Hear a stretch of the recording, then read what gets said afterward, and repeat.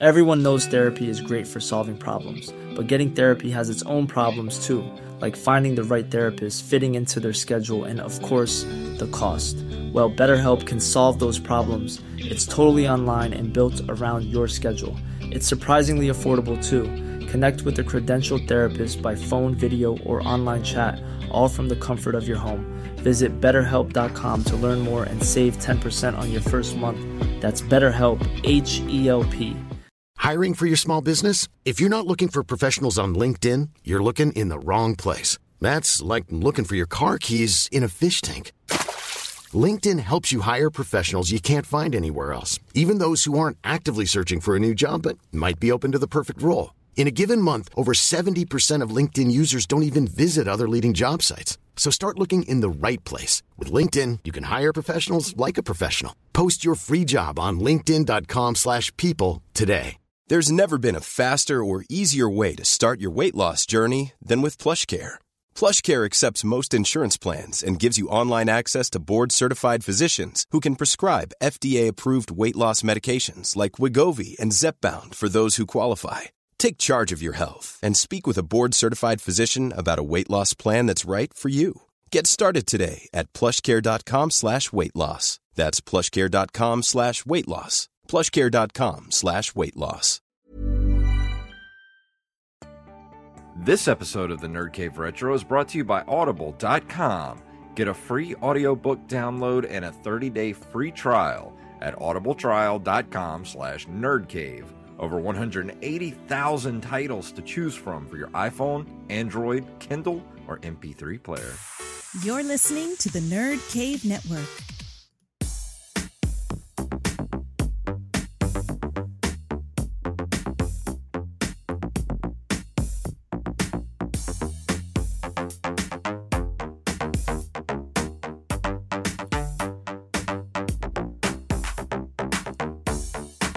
Greetings, programs, and welcome back to the Nerd Cave Retro Podcast. My name is Jason Robbins.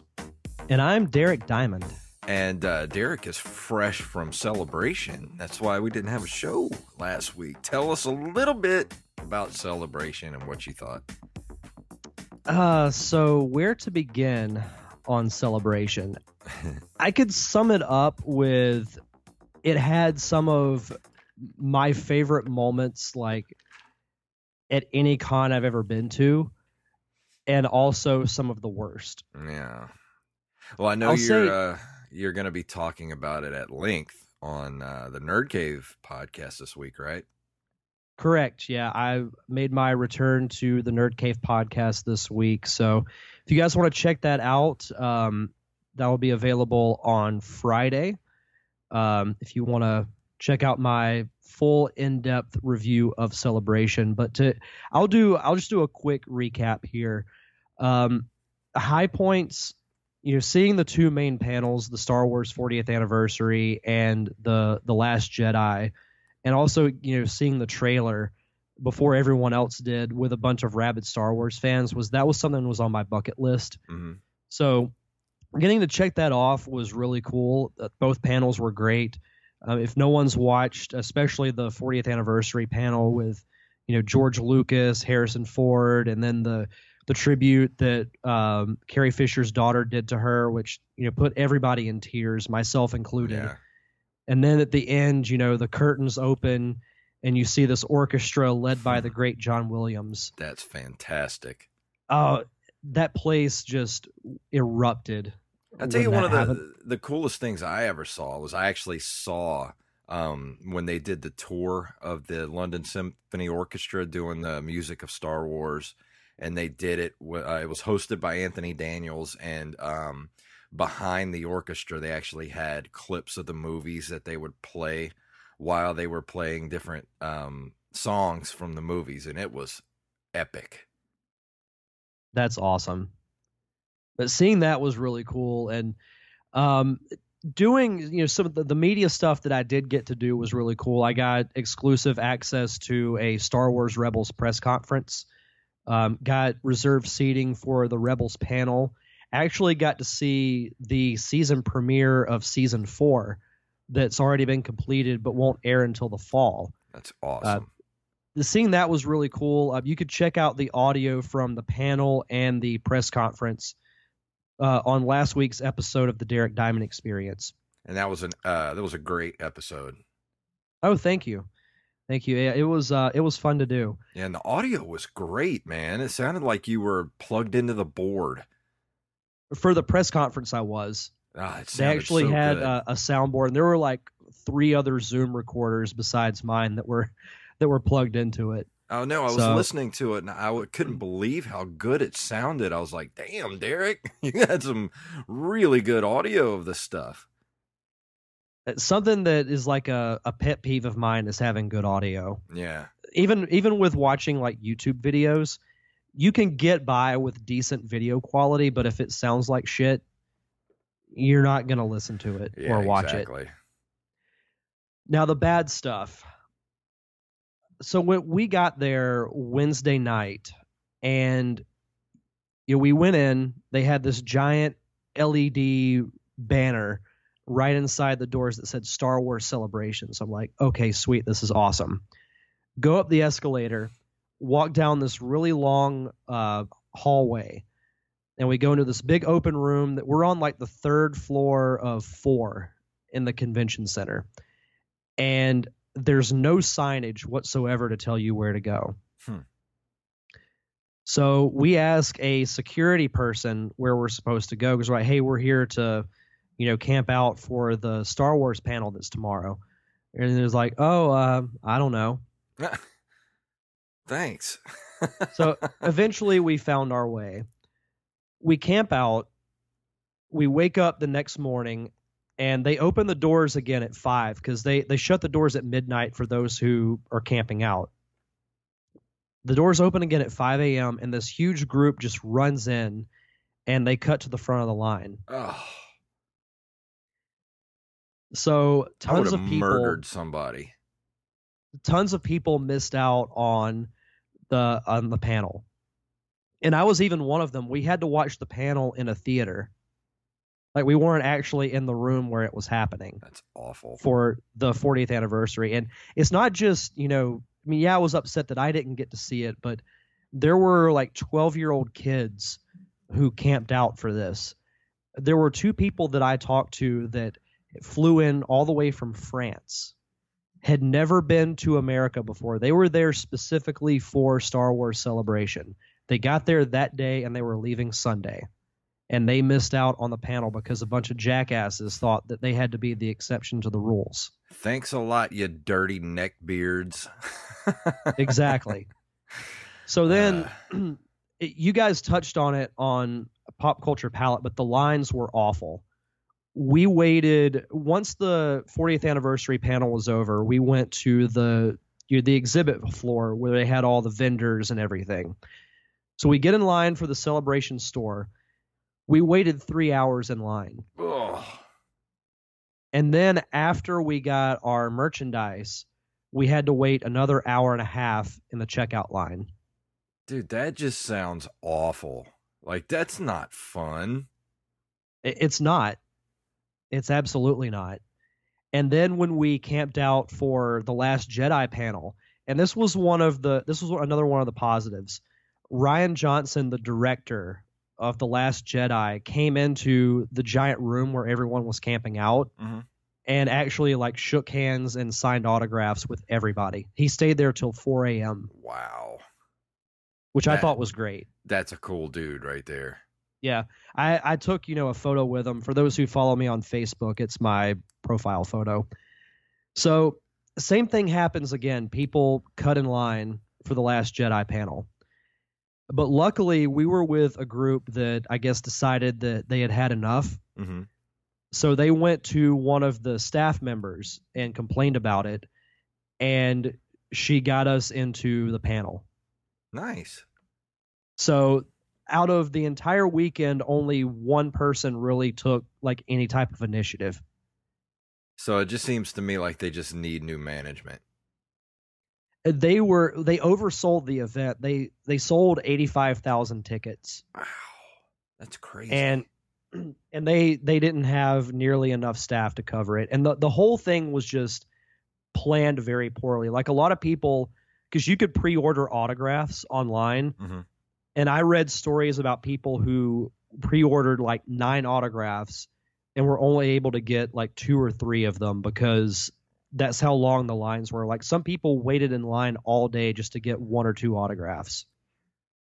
They definitely need better management, better organization. I mean, that just sounds awful. I've never heard anything that bad. I mean, we've got a pretty bad con here on the Gulf Coast that I won't speak of, but Pensacon is awesome. Like, it is well run and well. I mean, there's signs everywhere. Even though everything's really spread out, you can't get lost. I mean, there's so many signs everywhere. There's so many people there helping. I mean, you can't walk 10 feet without running into a volunteer or someone there that's willing to help you. You know, and that's how it's supposed to be run. But this just sounded like it was just a complete mess. Well, and even the early days of Pensacon, you know, they had issues with that as well, but they made adjustments. Yeah, but you learn from your mistakes. You know, how long has Celebration been around now? Years. I mean, this stuff should be taken care of by now. Yeah, I think it being so understaffed had a lot to do with it, but it was my overall thoughts of it. There were some really great things that happened, but also some really bad things that happened. As long as the company that's running it is running it, I will probably not go to another celebration, which is sad to say because like Star Wars is my thing. Yeah. And you know, just the way it went down was very much a disappointment. Well, there you have it. If you're wondering how Celebration went by someone who was at ground zero, you heard it here first. It was definitely ground zero. I've always wanted to go to Celebration, but after what you've described to me, I really don't have any desire to go because I don't want to wait in the lines. I mean, the fun thing about going to a convention is being able to just kind of walk around. I mean, you can wait in the line if you want to. I mean, there's certain times that I've waited in line to get a certain autograph or something here and there, but I'm not going to wait 3 hours in one line to get something and then wait another hour and a half to check out and then wait overnight in a line just to have hundreds of people cut in line in front of you. Like, that's just, no, that sounds completely awful. And I would never want to put myself through that. Yeah, it was an experience. I mean, overall, I don't regret going because of the Last Jedi incident. Yeah. Because like I said, that was something that was on my bucket list. So that was really cool, but all in all, you know, not the best con I've been to for sure. That sucks. But yeah. Let's go ahead and actually let's move into our news for this week.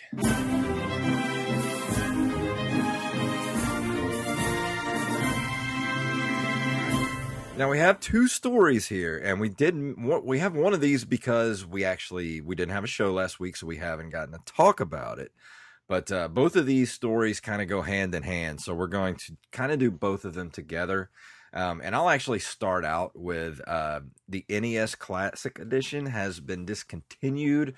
This comes from Polygon.com. Nintendo is discontinuing the NES Classic Edition, a plug-and-play console, blah, blah, blah. You know all this already. And the statement from Nintendo itself: throughout April, NOA territories will receive the last shipments of Nintendo Entertainment System NES Classic Edition systems for this year. We encourage anyone interested in obtaining the system to check with retail outlets regarding availability. We understand that it has been difficult for many consumers to find a system, and for that we apologize. We have paid close attention horseshit to consumer feedback, and we greatly appreciate the incredible level of consumer interest and support for this product. So basically, it's a big middle finger to Nintendo's fans who really want to get their hands on this thing, but didn't get to, a person like myself. Basically, they're saying, yeah, we know you want this, and there's a high demand for it, but go screw yourself. We're not going to do anymore. That whole thing was just handled awful from the beginning. It's an epic fail on Nintendo's part. Although, Oh, for sure. and it says an update, the Famicom Classic Edition, the Japanese version of the Mini NES, has also entered production. Yet Nintendo phrased this announcement in an interesting way on its Japanese website. This product has ended production for now. When production is being resumed, we will tell you on our website. So does that mean that it's possibly we're going to get it again? Because it's sent with in the American press release, it's basically just saying we don't want your money. We're not making them anymore. I guess Nintendo is allergic to money. I don't know. I don't know what they could. I mean, okay, I understand that there's probably, if they're gonna put these things into production, I understand that there's a startup cost to putting these things into production, and they probably paid a lot of money into uh, licensing fees with some of the third-party games that were on it. But if you look at this in the long run, if they would have kept this thing in production, I mean, yeah, it probably would have been slow throughout the year, but this is one of those products that would probably sell a ton during the Christmas season, because you go to any kind of CVS or a Rite Aid or a dollar store or Walmart or Target, and you see those retro systems, those the Genesis emulator and the little Atari little plug and plays. Those things sell like crazy during the holidays, and those are just systems that people are like, hey, this would be cool to have. But you're talking about a mini Nintendo Entertainment System where there are literally hundreds of millions of people, or at least tens of millions of people, that had one of these as a kid, that want one of these. And not only parents, people who are my age who have kids that are young children or young teens, and they want to share these experiences of having this Nintendo console and not having to go buy an old console or dig theirs out of the attic and clean and dust all these old games. Like, most people don't even know how to clean their systems or clean their games. They don't want to have to deal with all that. They just want to go to the store and buy the system, plug it in, and play games with their kids. Now, this is something that over the years could have made Nintendo possibly billions of dollars selling these things over the course of the next 5 to 6 years. I mean, how many? They sold 1.5 million units in January. Now, by my math, at $60 a piece, and let's just say roughly they make $30 off of each one, they made $45 million in January off of these things. Now, imagine if they could do that every year for Christmas. How much money would that be for Nintendo? Do they just hate money? That's the only thing I can think of, is they hate us and they hate money.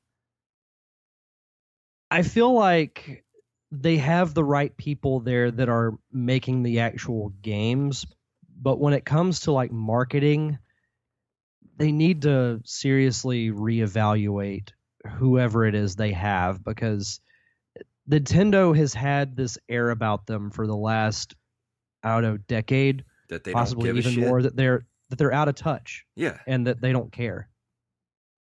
Well, I think what it is, and I've heard a lot of rhetoric about this, is Nintendo is very rigid, and which is understandable because they are still a Japanese run company, and the American arm, the Nintendo of North America, still have to do what the Japanese head of the company says. And this is very Japanese, that they would put a plan in place to say, okay, we're only going to do this many Nintendo classics, and then we're going to switch to the Super Nintendo Classic, which is the next story we're going to get to. Now, I know that their plan was probably to only do 1.5 or 1.6 million units of these and then stop production and go into the SNES. But they're not going to change their plan to just say, okay, well, these things are doing really well. Maybe we should keep these in production while we put out the Super Nintendo as well. Exactly. They're so rigid that they're not willing to kind of change their plans like that on a whim. It's just they're just not They just will not do that. It doesn't make any sense. But to segue off of what you were saying, I feel like the gaming gods saw my struggles at Celebration, and they wanted to cheer me up with this news. This comes to us from Polygon.com as well. Eurogamer is reporting that a SNES, or SNES as I like to call it, Classic Edition is on the way to replace the recently discontinued NES Classic Edition. The SNES Mini is currently scheduled to launch in time for Christmas this year, Eurogamer states. Development of the device is already underway, our sources have indicated.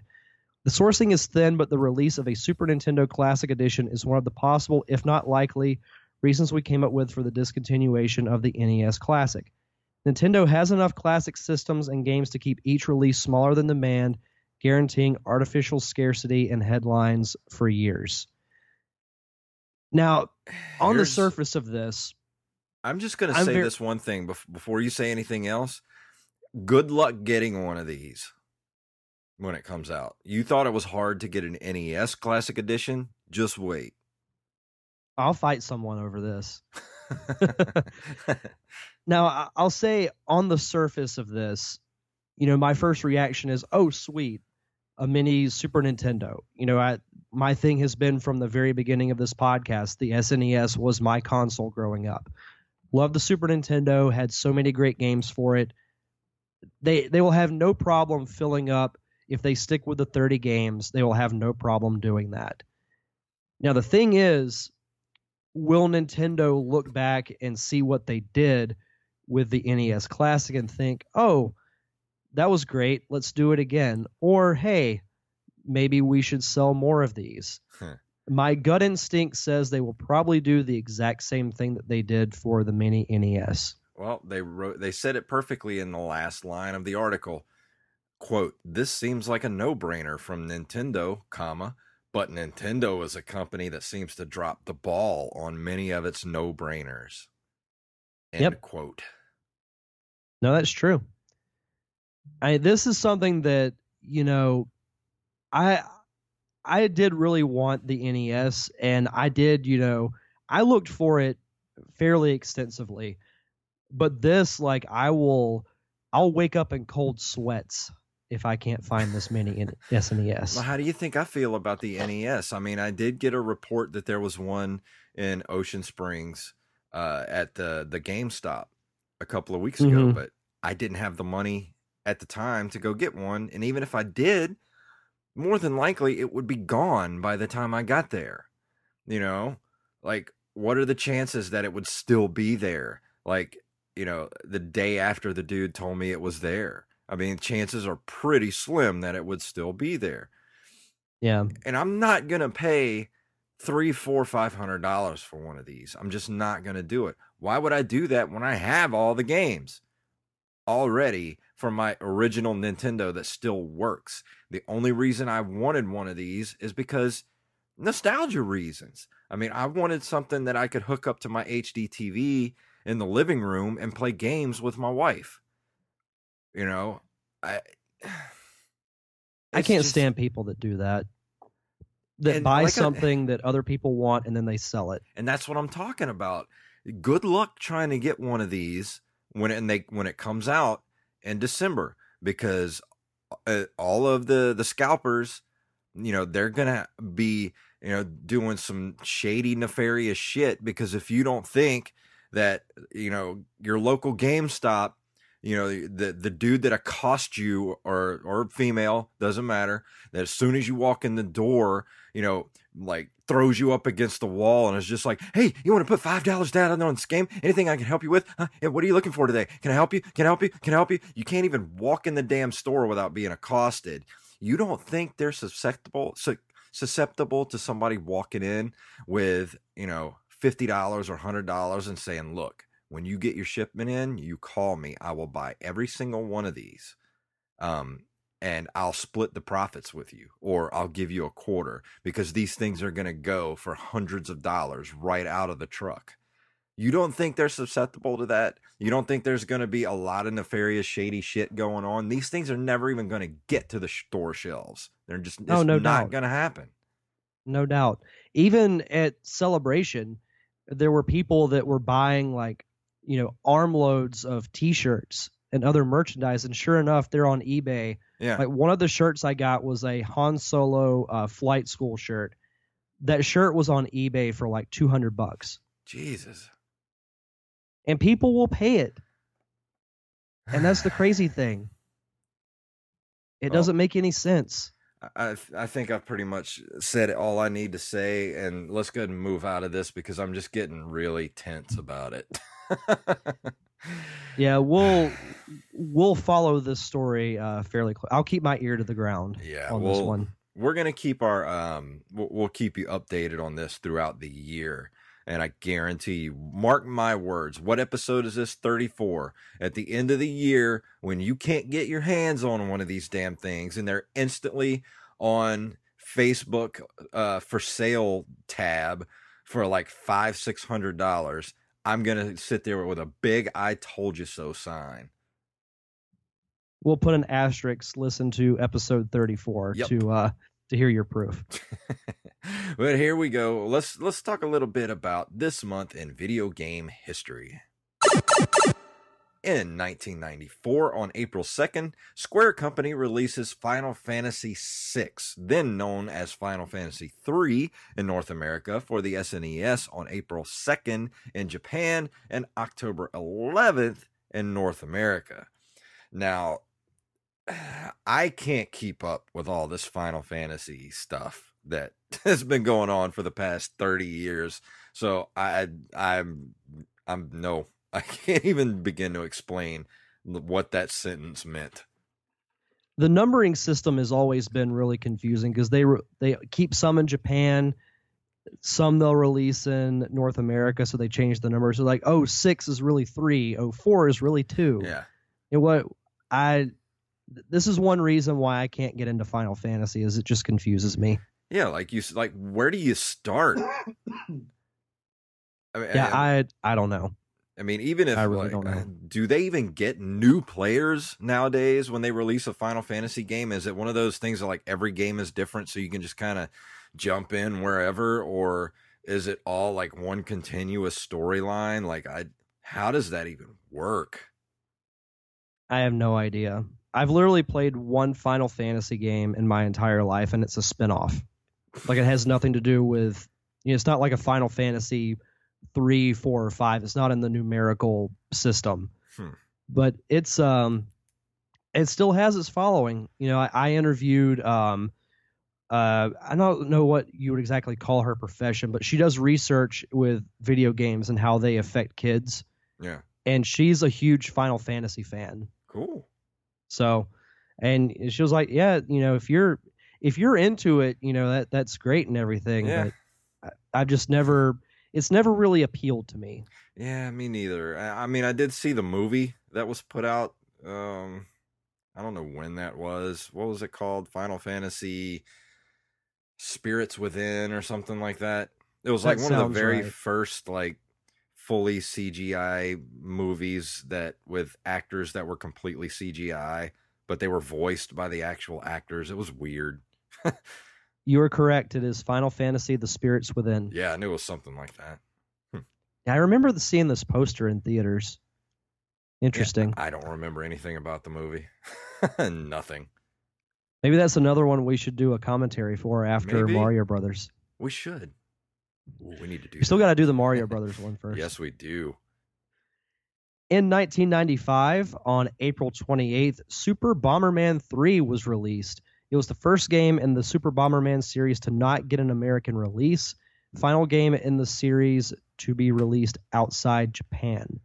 Have you ever played a Bomberman game before? I have not. I mean, I know the franchise because that's definitely kind of a classic Nintendo property. Not owned by Nintendo. It's Hudson Soft, but Bomberman was definitely one of those classic Nintendo titles. Yeah, Bomberman's been around for a while. The only game that I ever played for it was for the Game Boy, and it was Wario versus Bomberman. It was played in the Bomberman style of game, but it had like a Mario/Wario twist on it. So that was the only reason why it appealed to me. Excuse me. It's another franchise, much like Final Fantasy. You know, it has its fan base. There's a new Bomberman game for the Switch. Oh wow! So They're Bomberman's still kicking around, but I've never, other than that one venture on the Game Boy, I've never played a Bomberman game. I guess if I run across some old Bomberman games, I might as well go ahead and pick them up. Yeah, I mean, I don't think it would hurt. Because I've never played one, so I mean, I know the franchise, but like I said, I never played any of them. Burrow's furniture is built for the way you live. From ensuring easy assembly and disassembly to honoring highly requested new colors for their award-winning seating, they always have their customers in mind. Their modular seating is made out of durable materials to last and grow with you. And with Burrow, you always get fast, free shipping.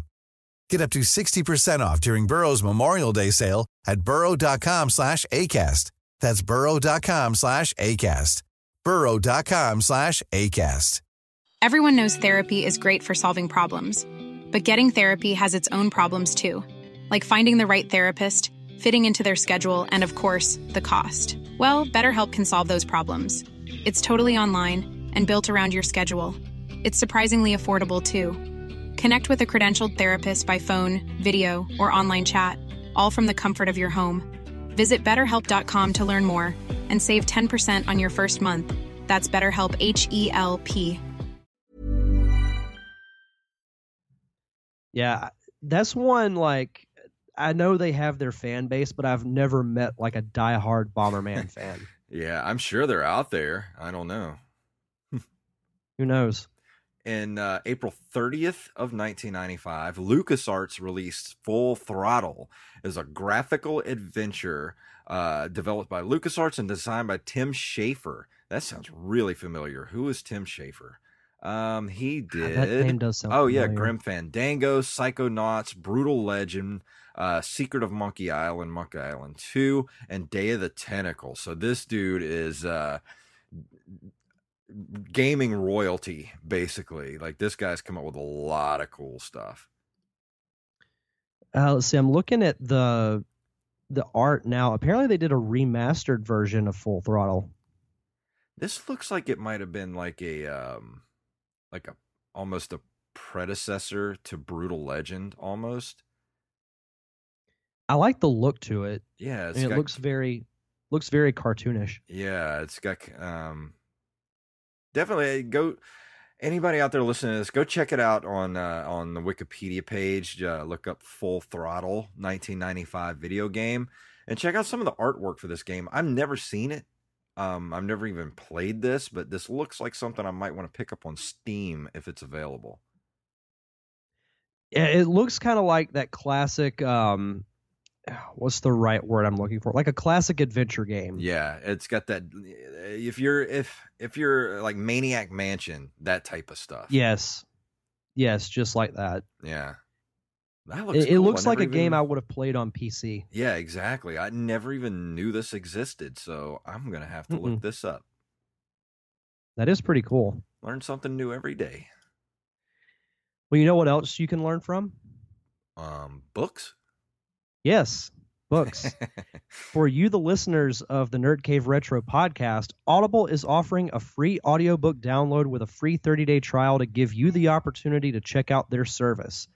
I'm happy to say that I finally finished Star Wars Bloodline. Finally. And it was really good. The really ending was awesome. Yeah, it's like I said before, go get your Audible trial and try out Bloodlines, because there's a lot of information in that book of stuff that happens between episodes 6 and 7, especially stuff that happens to Leia and her family, things like that. So go try it out. Listen to the book. I mean, it's a slow burn. It's definitely a slow burn. There's a lot of information in it, but once you get done with the book, you'll be glad you did. Once it gets to a certain point, it really, like, they hit their foot on the gas, like they floor it. It's really good. But again, to download your free audiobook today, go to audibletrial.com/nerdcave. Again, that's audibletrial.com/nerdcave for your free audiobook. And now we're going to move into our review for this week.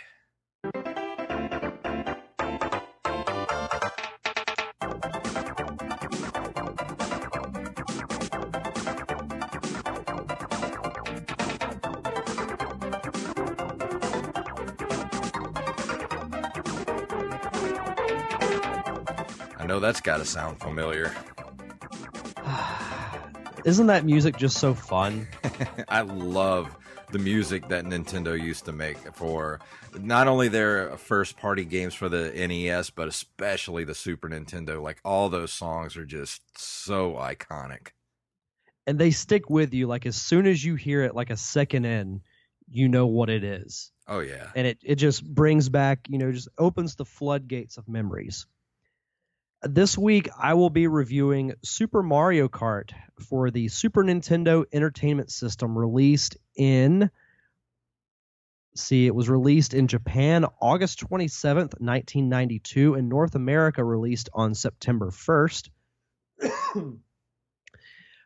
This was a very, I would definitely say it's an iconic game because it started not just a series, but it really was a standard bearer of racing games. In Super Mario Kart, the player takes control of one of 8 Mario series characters, each with different capabilities. In single-player mode, players can race against computer-controlled characters in multi-race cups over 3 difficulty levels. During the races, offensive and speed-boosting power-ups can be used to gain an advantage. And alternatively, players can race against the clock in a time trial mode. And of course, there's multiplayer as well. For this, there was, I believe it was 2-player. Let's see, Mario Kart received positive reviews. It was praised for its presentation, innovation, and use of Mode 7 graphics. It's been ranked among the best games of all time by several organizations. Diversity has led to it becoming the best-selling game franchise of all time. Wow. Guinness I didn't World even know Records named it as the top console game ever. Holy shit. That says a lot for this game. Yes. I mean, they've made 8 sequels to this point. This game is not going to go anywhere. They're going to be making Mario Kart games until I am in the grave. And the thing about them is, they follow, like, the premise is basically the same. You have different cups. They've added cups over the years, but there's always the 3 difficulties, and they've added more characters as well, but the concept of it hasn't really changed since 1992. It's perfect. And you know what? I mean, I'm okay with that. Yeah, it's a perfect concept. You take characters you love and you put them in a racing game where you have offensive capabilities. You can play against your friends. You can play up to couldn't you play up to I don't know if it was this one, but I know future you could play up to 4 people, couldn't you? Yes, that started I think with Mario Kart 64. I think so. But just to be able to play against your friends in this type of game environment, it has that. This game is the epitome of Nintendo fun. Yes. And like you said, just the concept of it, you put a lot of Mario characters together and you race against each other. I would even say Mario Kart inspired Mario Party. Yeah, well, it inspired all those like Mario Party. What were some of those other ones? All those different like Mario kind of like Mario Golf, Mario Tennis, all those Mario type of Strikers. Games. Yeah. Yeah, it was. This truly is when you list iconic and standard bearing video games. This has got to be, dare I say, in the top 3. I would agree 5. With that. I would definitely agree with that. Because you got to look at everything, like not just with Mario Kart, but you've got Crash Team Racing for the original PlayStation. That was obviously inspired by Mario Kart. Mm-hmm. Diddy Kong Racing for the N64. That was inspired by Mario Kart. And from Mario Kart, they went on to Mario Party. Even Sonic went into that when they did Sonic Shuffle for the Dreamcast, which was a terrible game. But it got its inspiration from Mario Party, which got its inspiration from Mario Kart. Yeah. And Mario Kart, the original, to me, is still the most difficult because the controls can be a little difficult at times, especially compared to, how smooth they are now. Yeah. Well, definitely, this game I think definitely that adds to the challenge, though. Well, yeah, but I think it definitely benefits with, especially for when the Wii came out with motion controls. Like Mm-hmm. this game just was made for motion control. Yes. I remember playing Mario Kart Wii, and you could get the steering wheel adapter Mm-hmm. where you could put the Wii remote in, and it's like you're actually driving a car. It was like one of the coolest video game experiences ever. Yeah, like I said, this game is just it's pure joy. And there's not enough praise that I think we can give this game. I guess the only negative thing I could say is that many a friendship has been tested due to Mario Kart. Yes, I would go ahead and say that is definitely true. When they invented the blue shell, that was definitely an argument starter. Because you'd have that one guy who would be leading the entire time. Yep. And then you throw that blue shell and you hit him right before he crosses the finish line, and he ends up getting like fourth. There's a webcomic that I follow. Actually, I listen to his podcast. He's from the Frog Pants Studios.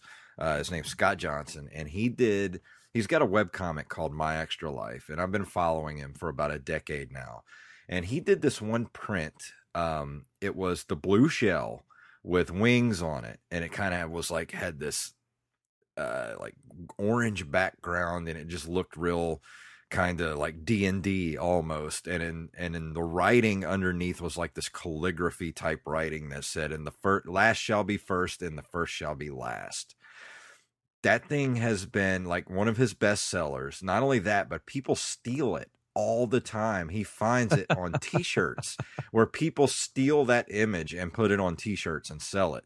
And, it's not like it's his design, and it does fall under parody law, but there's really nothing he can do about it because it's a Nintendo idea, a Nintendo property. So he's just got to sit back and take it while all these people are just making money off of something he created. That was an awesome concept, by the way. Yeah, I still want to get he still has the poster on his store. If you love Mario Kart and you want to get the poster for that, just go to frogpants.com and go to his store, and I'm pretty sure he still has a print available of that. It's epic. No, absolutely. Who's your favorite character to play as in Mario Kart? I always tend to pick Toad whenever, even in the side-scrolling games, like Super Mario Brothers 2, whenever Toad's available, I always like playing him. He always seems to be like the little tough badass. Like he's hard to kill. Toad is hard to kill, man. He's like he's like Jean-Claude Van Damme. He's hard to kill. I'm just picturing somebody photoshopping like Toad's head on Van Damme's body. I might have to actually do that. Mine would be, as generic as it sounds, it would be Mario, with Yoshi a very close second. Yeah. It just, I like the all-around characters. Yeah, I mean, Mario's always good, but I don't know. There's something that I like about Toad. Like he always takes off the fastest. He may not be the fastest in the long run, but he always just seems to be the fastest in general. Yeah. Favorite Mario Kart game? Well, the only two that I've played were this one and the Wii. And as far as nostalgia goes, I'm gonna have to go with the first one. With this one, Super Mario Kart.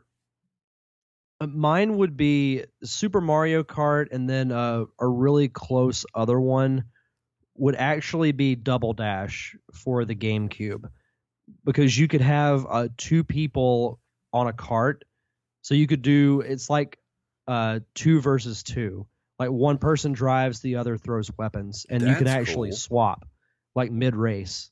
Huh. So, like, say if we're a team and I'm starting out as the driver, you throw, a weapon, and then we can switch, and then you're driving, and then I'll throw the next weapon. That's awesome. I never even played those. No, Double Dash was great. Wow, I'm gonna have to, I wish I could go back and get my get a GameCube again, because I would just go crazy buying GameCube games. The GameCube was such a good console. It had a lot of good games. Mario Sunshine gets a lot of flack for not being as good as Mario 64, but I like that game. Yeah, it was a really good game. And Wind Waker was a great Zelda game. Oh. I don't care what anybody says. That game gets a lot of hate. I love that game. Wind Waker's a top 3 all-time favorite Zelda game for me. It's definitely a polarizing game. We may have to actually go back and review that at some point. I mean, I don't have a way to play it anymore. Maybe I could, whenever I finally get a Switch, maybe I could get it off the Nintendo store if they have it available. But when they put the store online. Yeah, eventually. By the time I get my Switch, maybe it'll be up. But I would love to go back and review that game because it is very polarizing. That would be a good game for just both of us to discuss, because I'm totally there with you. Like, my 3 favorite Zelda games are probably, because I haven't totally beat Breath of the Wild yet, so I can't really rank it, would be Ocarina of Time, Link to the Past, and Wind Waker. Like, it's that good. Like, it got a lot of flack because of its look, but it has some of the best gameplay out of any Zelda game ever. Yeah. And a great story, too. I still say my favorite Zelda game of all time is still going to be Adventure of Link. Not Adventure of Link. Link to the Past. As I slowly move my arrow towards the red hang-up button. I can't believe that slipped out. It's all good. I'll have to rip off that soundbite and save it for later. Oh, that's so... I can't believe that came out of my mouth. It's so gross. I have to go wash my mouth out with soap. But no, that would definitely be that'd be a good idea to do like we'll defend we'll call it the case for Zelda the Wind Waker. Yeah, we'll do that later in the year after I get my Switch. Hopefully the Nintendo store will be up and running and we can get it and we can both play it and review it.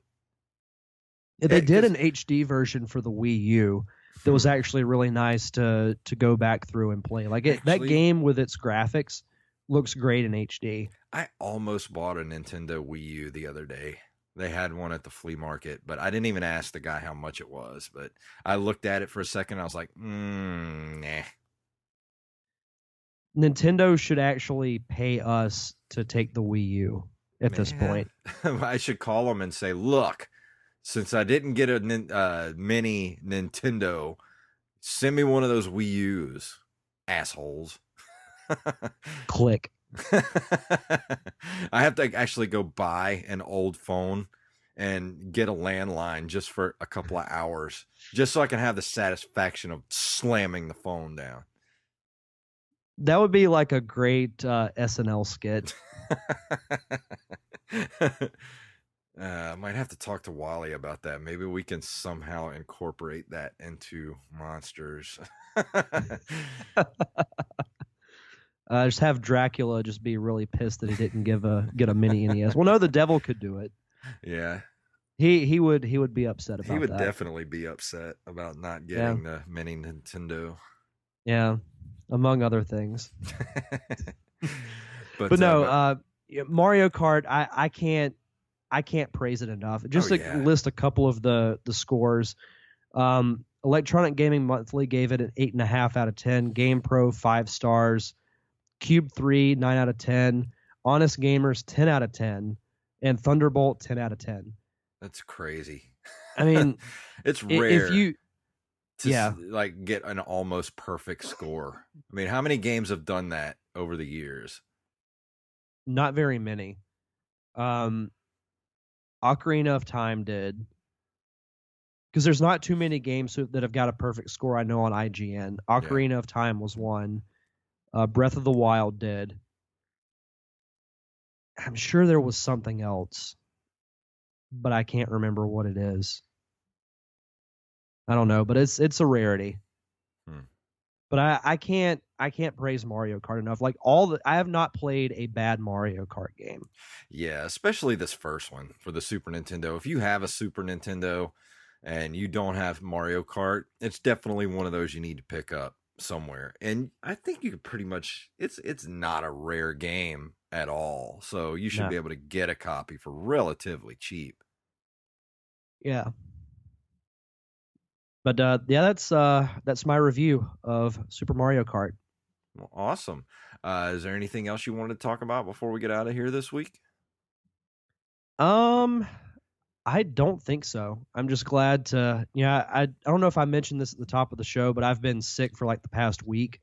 So it's been good to get back into the podcasting thing, because I haven't really done anything besides my Star Wars Celebration episode. So it's awesome. been nice to get back into the swing of things. Yeah, I just got back into town yesterday from Tupelo Film Festival, where Monsters Anonymous was playing. So anybody still hasn't seen it, go to helpthemonsters.com and you get to watch it for free. And tell your friends. Speaking of movies, there's actually we're going to be on a film shoot together in a couple of months.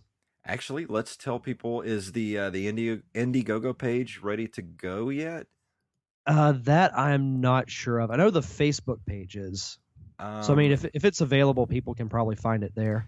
Yeah, there's a public page for it. Let me look it up real quick and see what the exact address is. Oops, I shouldn't have done that on this page. Let me go back and do this again. Sorry. I know this is great radio. I'm just going to sit here and vamp while I look up Survey. Oh, no, it's all good. It's called Is that how you Survey. pronounce it? Yeah, Survey. Okay. The page is Survey. Let me see what the exact address is. Facebook.com/SurveyFilm. SurveyFilm. And that'll take you directly to the page. And you'll see as soon as the Indiegogo is up and running. It's a sci-fi film written by Steve Wise, who is Mr.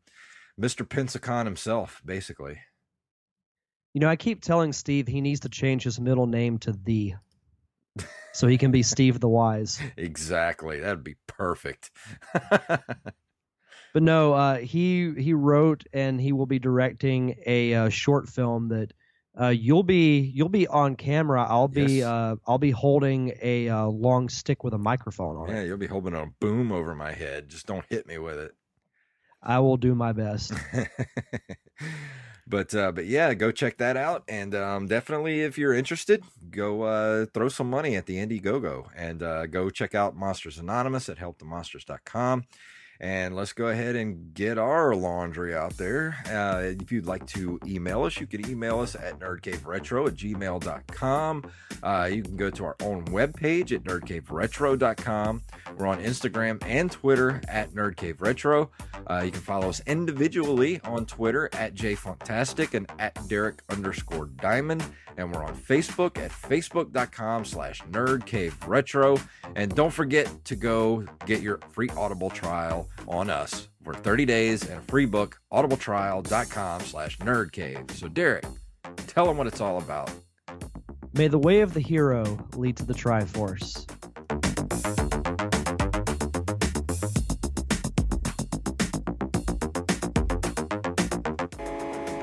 You've been listening to a Nerd Cave Network production. Selling a little or a lot? Shopify helps you do your thing however you cha-ching. Shopify is the global commerce platform that helps you sell at every stage of your business. From the launch your online shop stage to the first real-life store stage, all the way to the did we just hit a million orders stage. Shopify is there to help you grow. Shopify helps you turn browsers into buyers with the internet's best converting checkout. 36% better on average compared to other leading commerce platforms. Because businesses that grow, grow with Shopify. Get a $1 per month trial period at shopify.com/work. Shopify.com/work. Hey, it's Paige DeSorbo from Giggly Squad. High quality fashion without the price tag. Say hello to Quince. I'm snagging high-end essentials like cozy cashmere sweaters, sleek leather jackets, fine jewelry, and so much more. With Quince being 50 to 80% less than similar brands.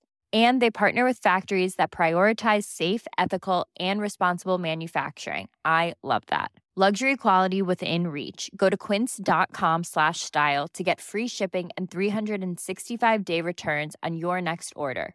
Quince.com/style.